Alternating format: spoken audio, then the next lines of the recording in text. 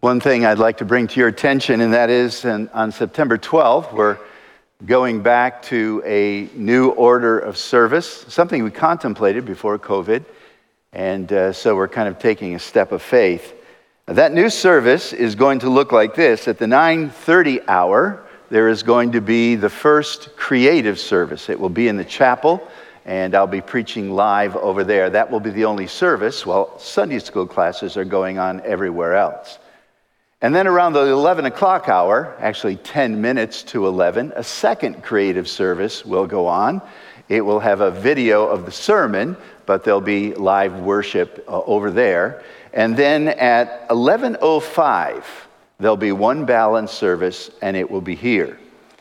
That's kind of like the old days, right? Used to go to Sunday school first, and then 11 o'clock, go to worship service. And so the one balanced service will be in here. You say, Pastor, how do you know this is going to work? And my answer is, I don't. But we're going to get up in the air and fly, and we'll change our flight pattern if need be. But we think this is a good plan, and there are so many things that weigh into this. You wouldn't believe the charts that Pastor Korb have come up with.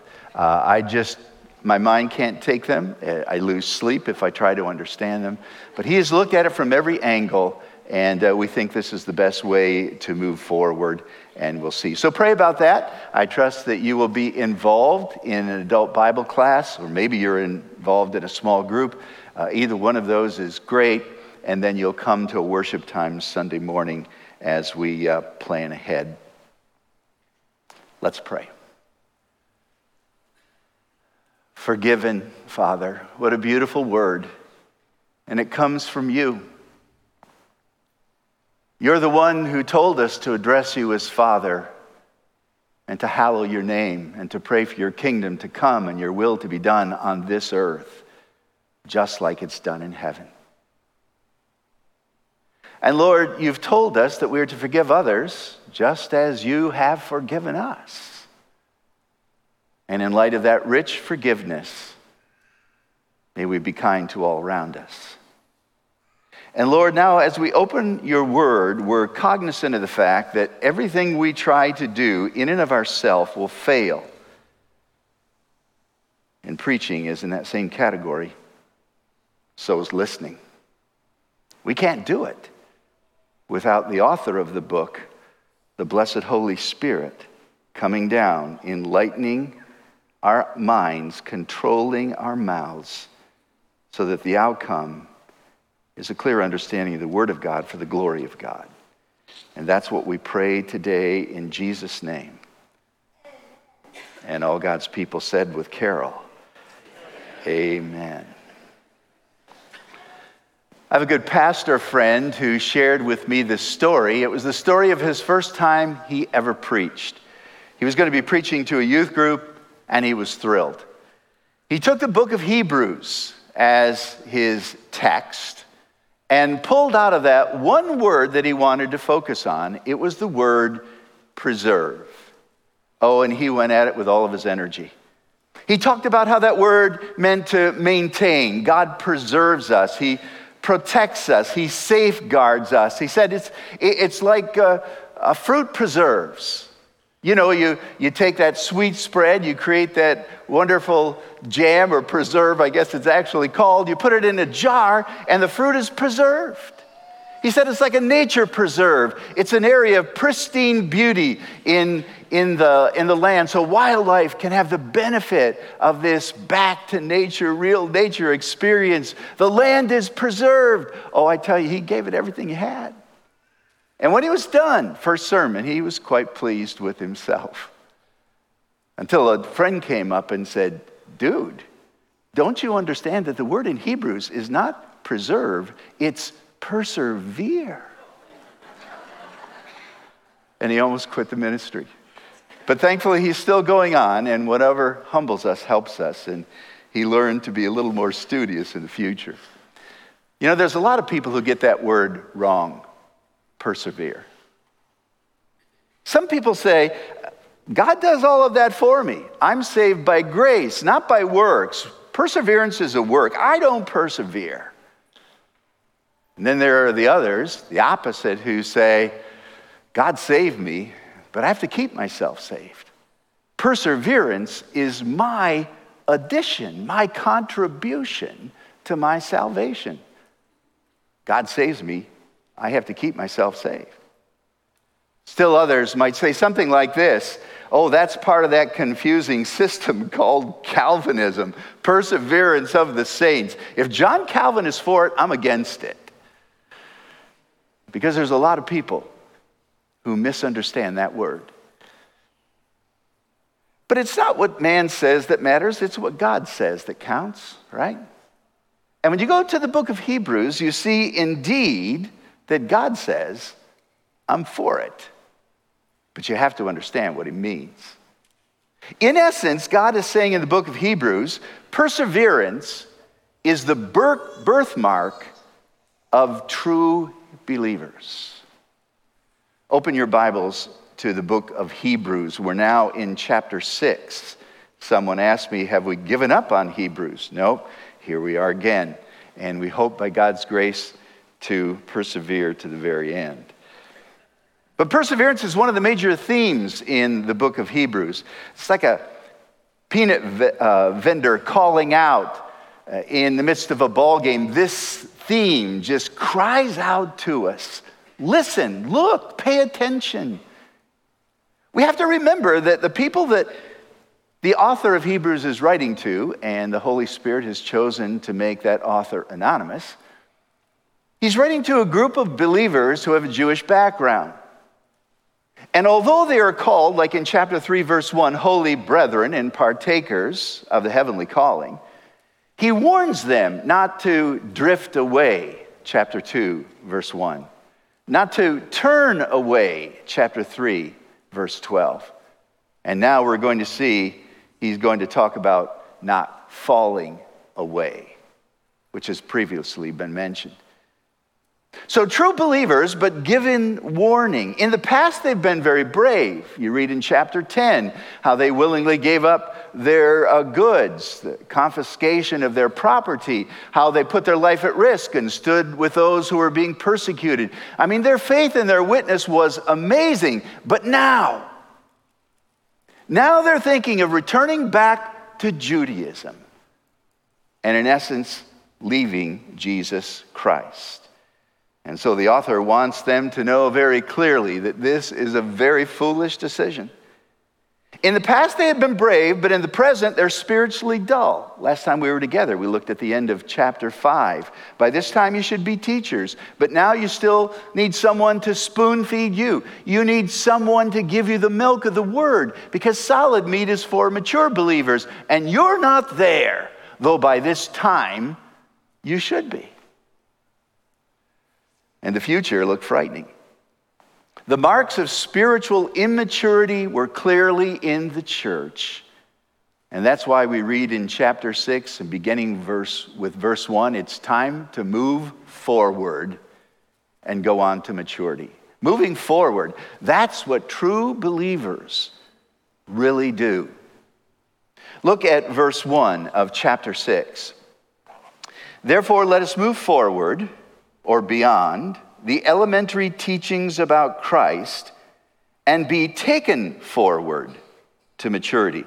By the way, that translation, taken forward, is really, really wonderful because in the original language, it is a passive sense in which God picks us up and carries us forward.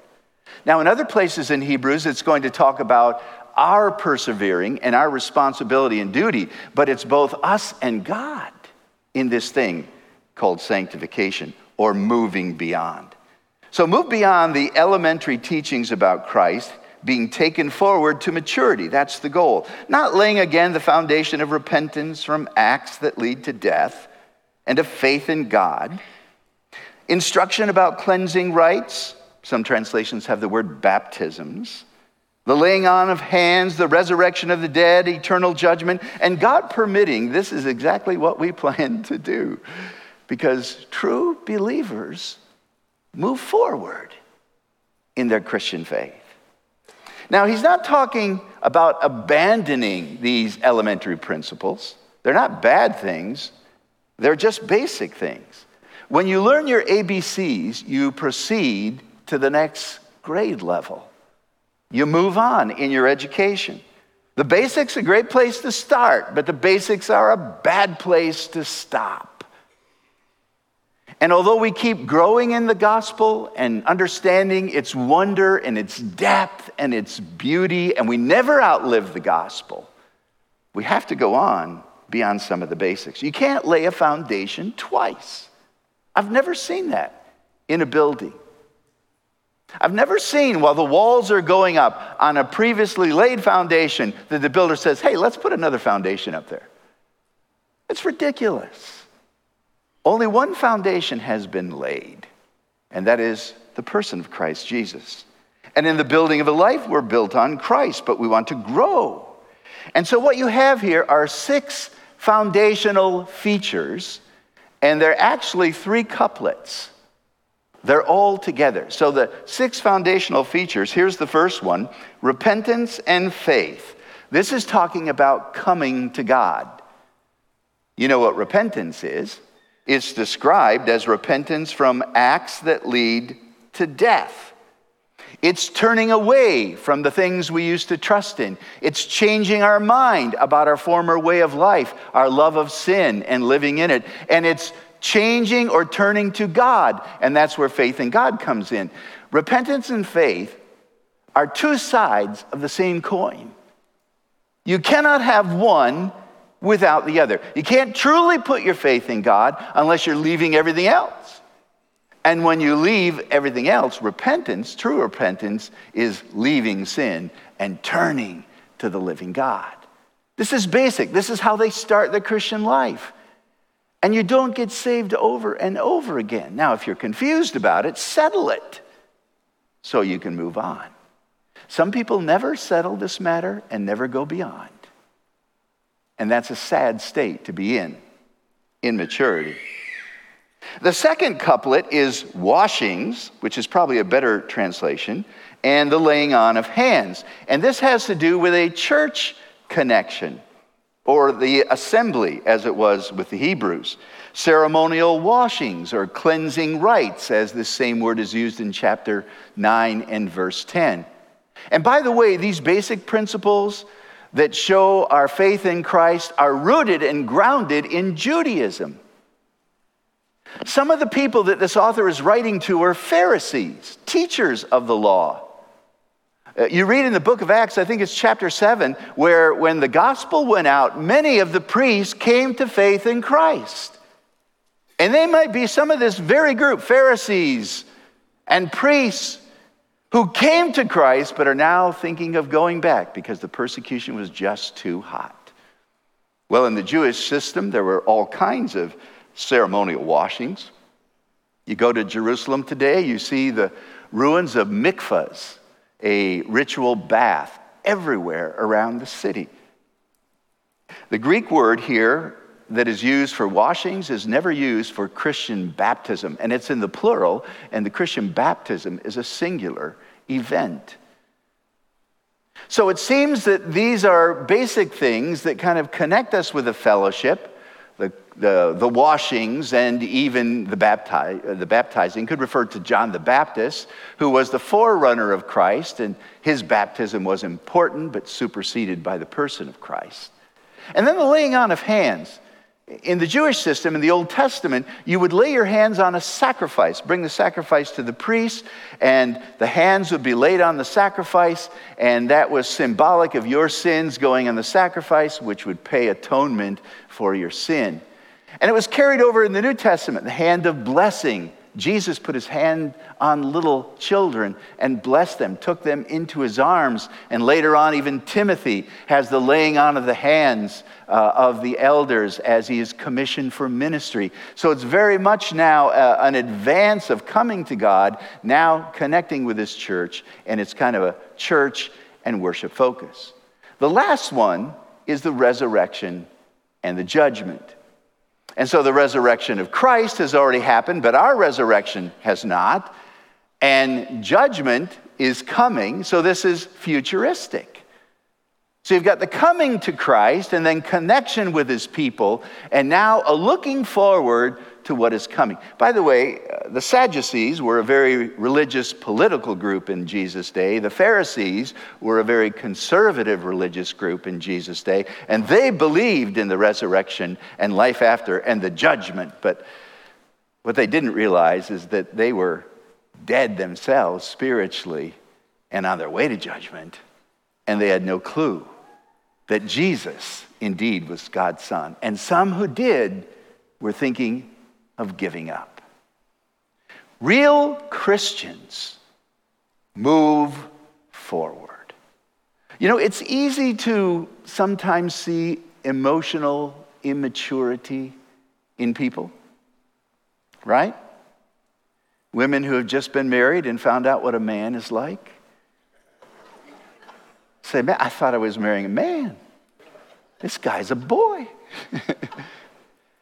Emotional immaturity. The psychologists will tell us there are easy factors to see: deflecting blame, easily angered when they don't get their way. They blow up, or some are passive aggressive and just simmer and pout. That's immaturity. It's easy to see, and everywhere they go, they seem to ruin relationships. Now, in one sense, we all have our occasional moments, don't we? We're all a work in process, but there's a far difference from occasional immaturity as opposed to habitual immaturity. And spiritually speaking, it's the same. We can all have our moments of falling and failure, of not acting in a wise, mature, godly fashion. But if that is habitual, oh, my friend, that is frightening. Because real Christians move forward. And that's why this command in chapter 6 is so vitally important. Some people are mature beyond their years. You've seen that, haven't you? And a lot of people are immature according to their years. I like the quote that I mentioned a couple of weeks ago. You're young only once, but you can be immature forever. And unfortunately, it seems like some people who put their faith and trust in Christ are actually trying to prove that in a spiritual sense. True believers move forward. That's what true believers do. Now, secondly, the author of Hebrews moves into a different area where he talks about falling away. This is what true believers don't do. They don't fall away. Now, this is one of the most, considered by many Bible scholars and theologians, one of the most problematic passages in all the Scripture. And I can remember many times when I've struggled with this and fought with it, and the end of round 10, I'm beaten and bruised, and I don't know whether I've won. It's hard to understand. But we'll try to jump over some of the debate and try to look at what we might glean from this passage. Look at verse 4. This is where it starts. It is impossible. And the rest of the sentence is picked up in verse 6. For those who have fallen away.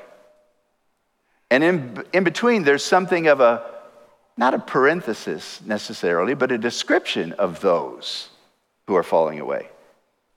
Verse 4 again. It is impossible for those who have once been enlightened, who have tasted the heavenly gift, who have shared in the Holy Spirit, who have tasted the goodness of the Word of God and the powers of the coming age, and who have fallen away, to be brought back to repentance. For their loss, in their loss, they are crucifying the Son of God all over again. Crucifying the Son of God afresh. And they're subjecting him to public disgrace. Let me read it from a slightly different translation. This is the New English Bible, and I like the way they've translated it. For when people have been once enlightened, when they have tasted of the heavenly gift and share in the Holy Spirit, when they have experienced the goodness of God's word and spiritual powers of the age to come, and after all this fall away, it is impossible to bring them back again to repentance. For with their own hands they are crucifying the Son of God and making a mockery of his death. Sober words, eh? Now, I think first of all we need to see what is clear in this passage, this rather challenging and problematic passage. And I think it's important to understand when you study the scriptures that you always interpret those portions of scripture that are obscure by the portions of scripture that are clear, by the obvious passages. And so that's what I think you have to do here, which leads me to my first point. True believers cannot lose their salvation. Now, if you only had the book of Hebrews, that might be a harder statement to make. Although there are portions in the book of Hebrews we'll see that support this. But all of the analogy of Scripture backs it up.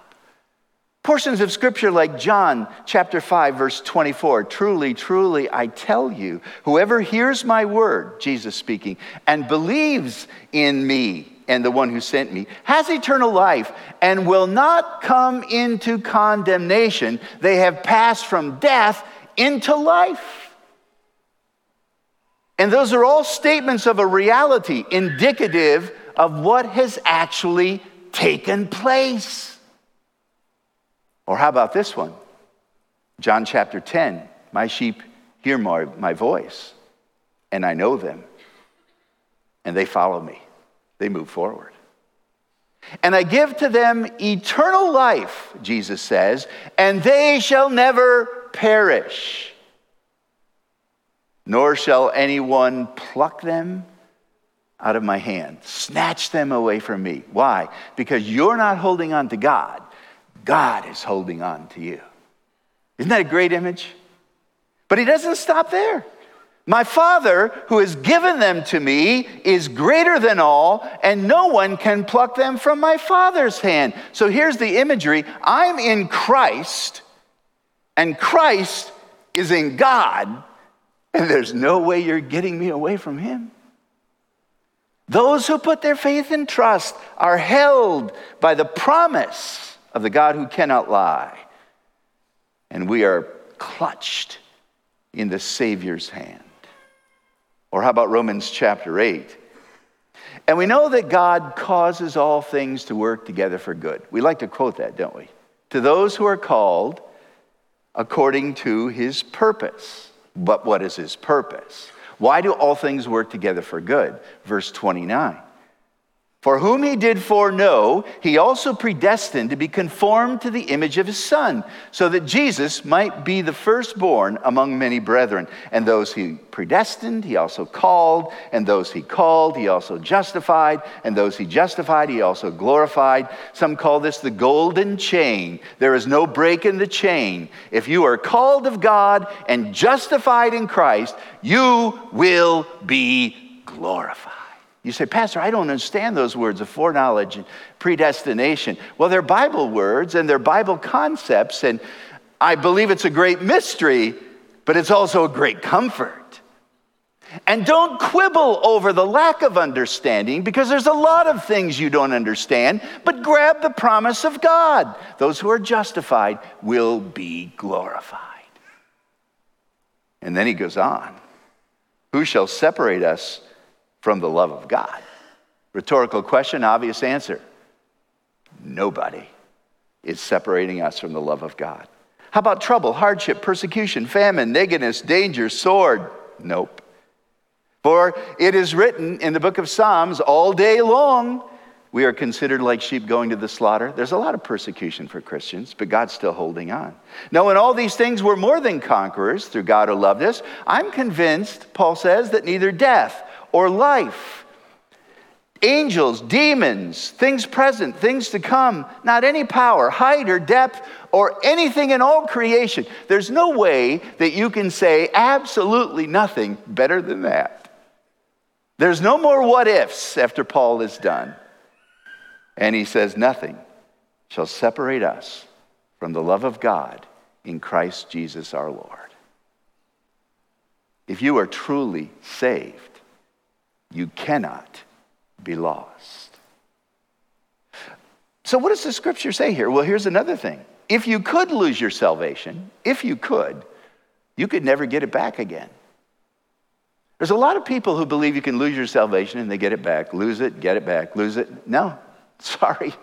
The word says, If you fall away and lose it, it's gone. There's no getting it back. Now, in light of all of this, it's important to remember that real believers can backslide. You say, well, Pastor, where's the line between backsliding and actually falling away? Why do you want to know?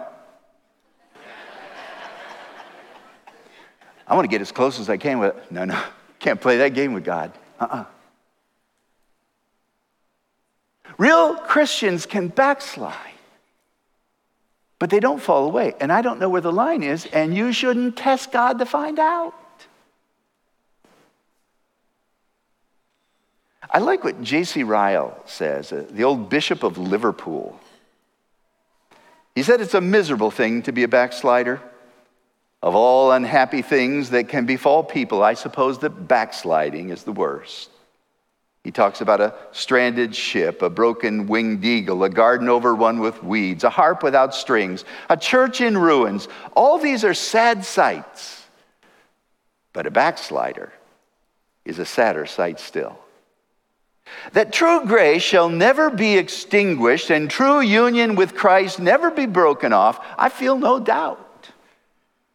But I do believe that a person may fall so far away that they lose sight of the grace that God has given them and despair of their own salvation. That's exactly what it says in 2 Peter.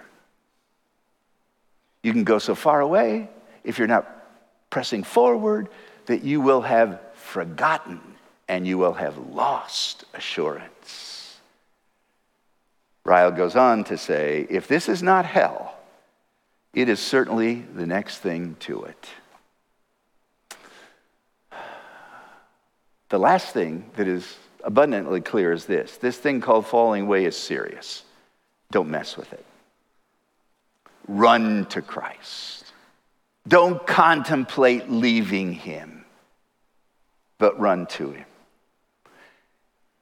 And I think maybe the best way to sum it up is simply by saying 2 Timothy chapter 2 says, nevertheless, the foundation of God stands sure, having this seal. The Lord knows them that are his. We don't, he does. And let everyone who names the name of Christ depart from wickedness. That's the warning. So what is probable here then? If it sounds like someone can lose their salvation, let me give you two possibilities. Number one, a hypothetical scenario, which simply means these are real Christians he's talking about, and if they could fall, hypothetically, there's no way for them to come back. They have been enlightened, they have tasted of the heavenly gift, the goodness of the Word of God, the power of the age to come. They have been partakers of the Holy Spirit. All this language is kind of used in chapter 10, verse 32, of true, genuine believers. In chapter 2, verse 9, Jesus tasted of death on our behalf, and it wasn't symbolic. He really tasted it. So what the writer is saying is, if a real Christian could fall away, hypothetical, there's no way of coming back. So it's hypothetical. They can't. In fact, he's proving the point they can't. But if they could, they're gone. If God will lose his grip and Jesus will lose his grip and all of his promises are wrong, you are in trouble. And so am I. If Jesus fails me, I'm a goner.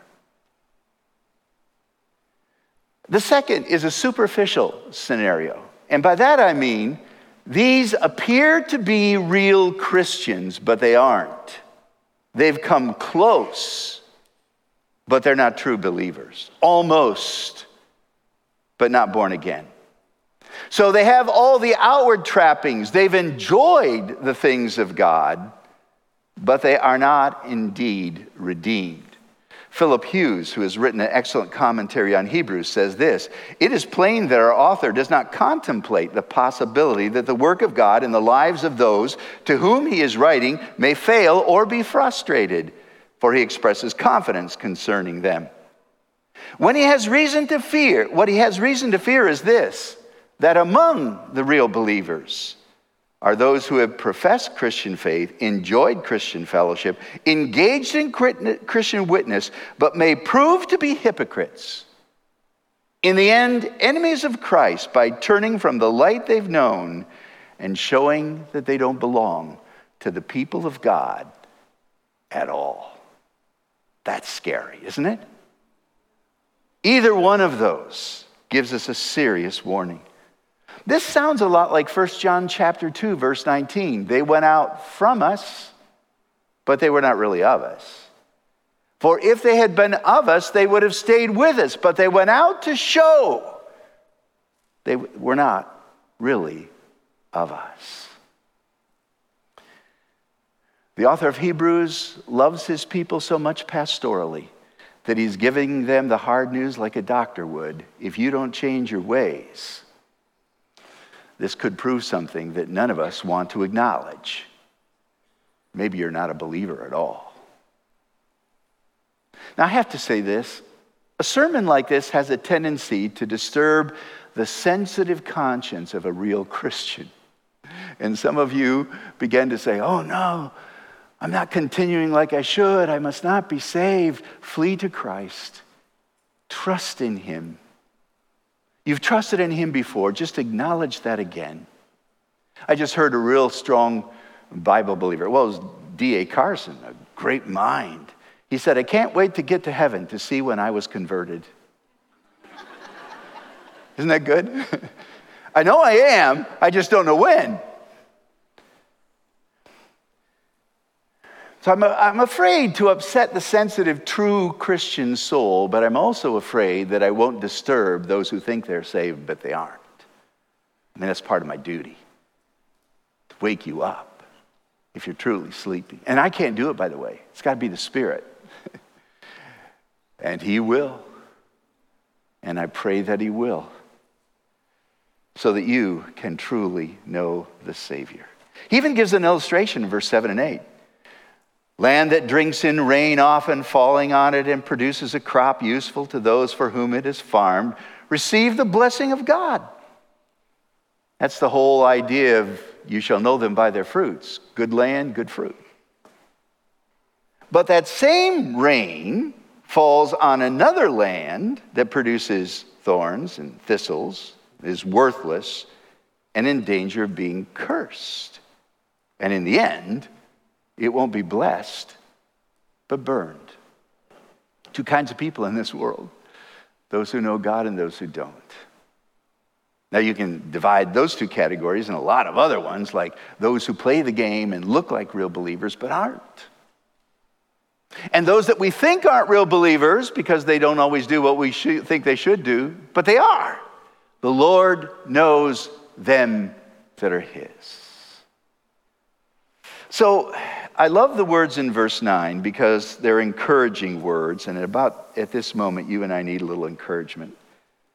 So the writer says to these people he's really giving a hard message to, even though we speak like this, dear friends, we're convinced of better things in your case, things that accompany salvation. I did not write this message with a list of names. Oh, that family, yeah, they're lost. They need this. That family, boy, I'm going to speak at them today. And no, I didn't do that. I look at you, dear friends and family in the Church of Christ, and I'm convinced of better things. But to have a group this large, without anyone faking it, is almost hard to believe. Thus the message comes out strong and clear. If you follow him, that's the mark of a real believer. If you fall away and give up on Christ, That's the mark of those who don't know him. Verse 10, God is not unjust. He will not forget your work and the love that you've shown him and the help you've given his people. And even now, continue to help him. Isn't that interesting? They're immature, but they continue to help out. Verse 11, we want each of you to show this same diligence to the very end so that what you hope for may be fully realized. We do not want you to become lazy, but to imitate those who through faith and patience, what's that? Faith and patience. Perseverance. That's one of the best definitions of perseverance. Faith that doesn't give up. And you'll inherit at the end what God has promised. The greatest proof of conversion is continuance. The greatest characteristic of a genuine Christian is that they continue to follow the Lord. They don't drift away. They don't fall away. Well, they drift, but they come back. They don't fall away as of to give up. They don't leave Christ and give up on him. The birthmark of a real believer is that they persevere. You say, how can I do that? Well, verse 4 of chapter 6 says it's impossible for the fallen to be recovered. But verse 18 of chapter 6, which we'll get to, Lord willing, next week, says it's impossible for God to lie. The bad impossibility and the good impossibility. God cannot lie. Verse 18. There are two unchangeable things. God takes an oath to show that he's not lying.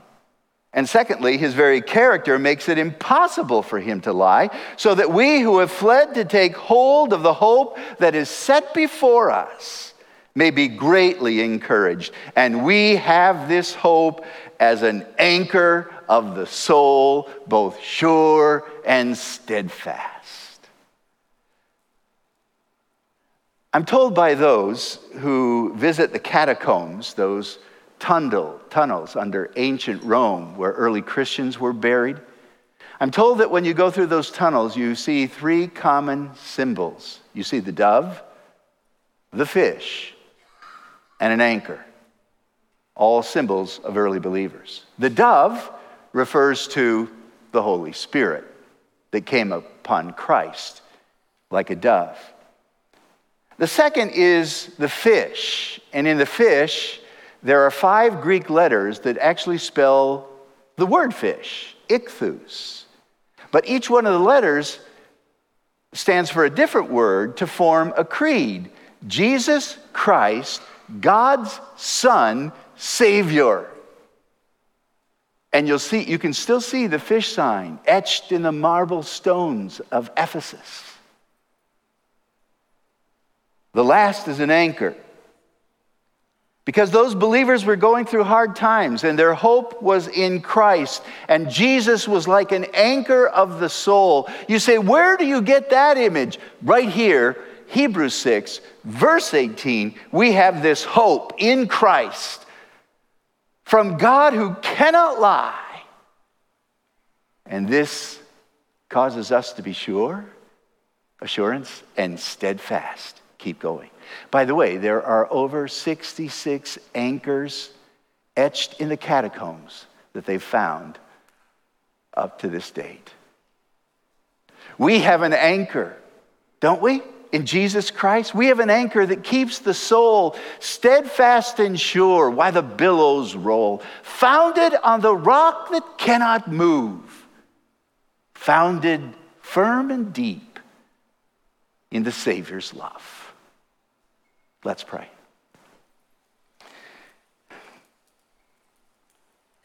Heavenly Father, the hard words of God are meant for all of us to examine our soul.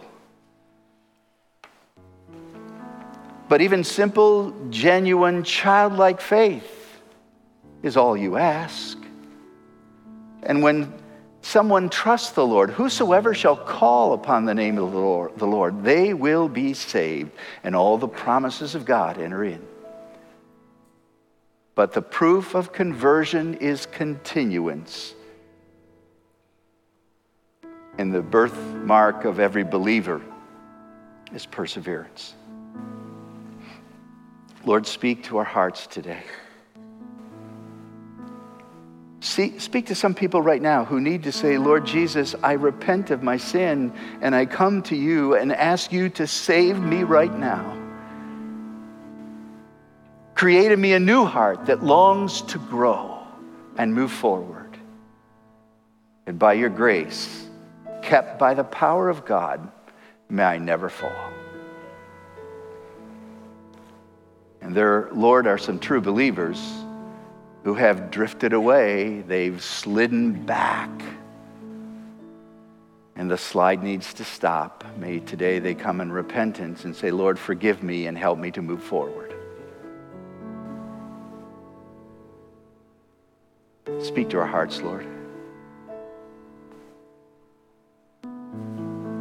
Save those who are crying out to you right now. Deliver them.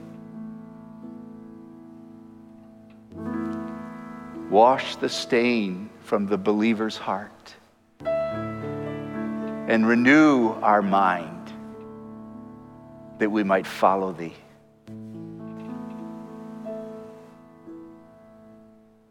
Hear the souls that are doing business with you right now.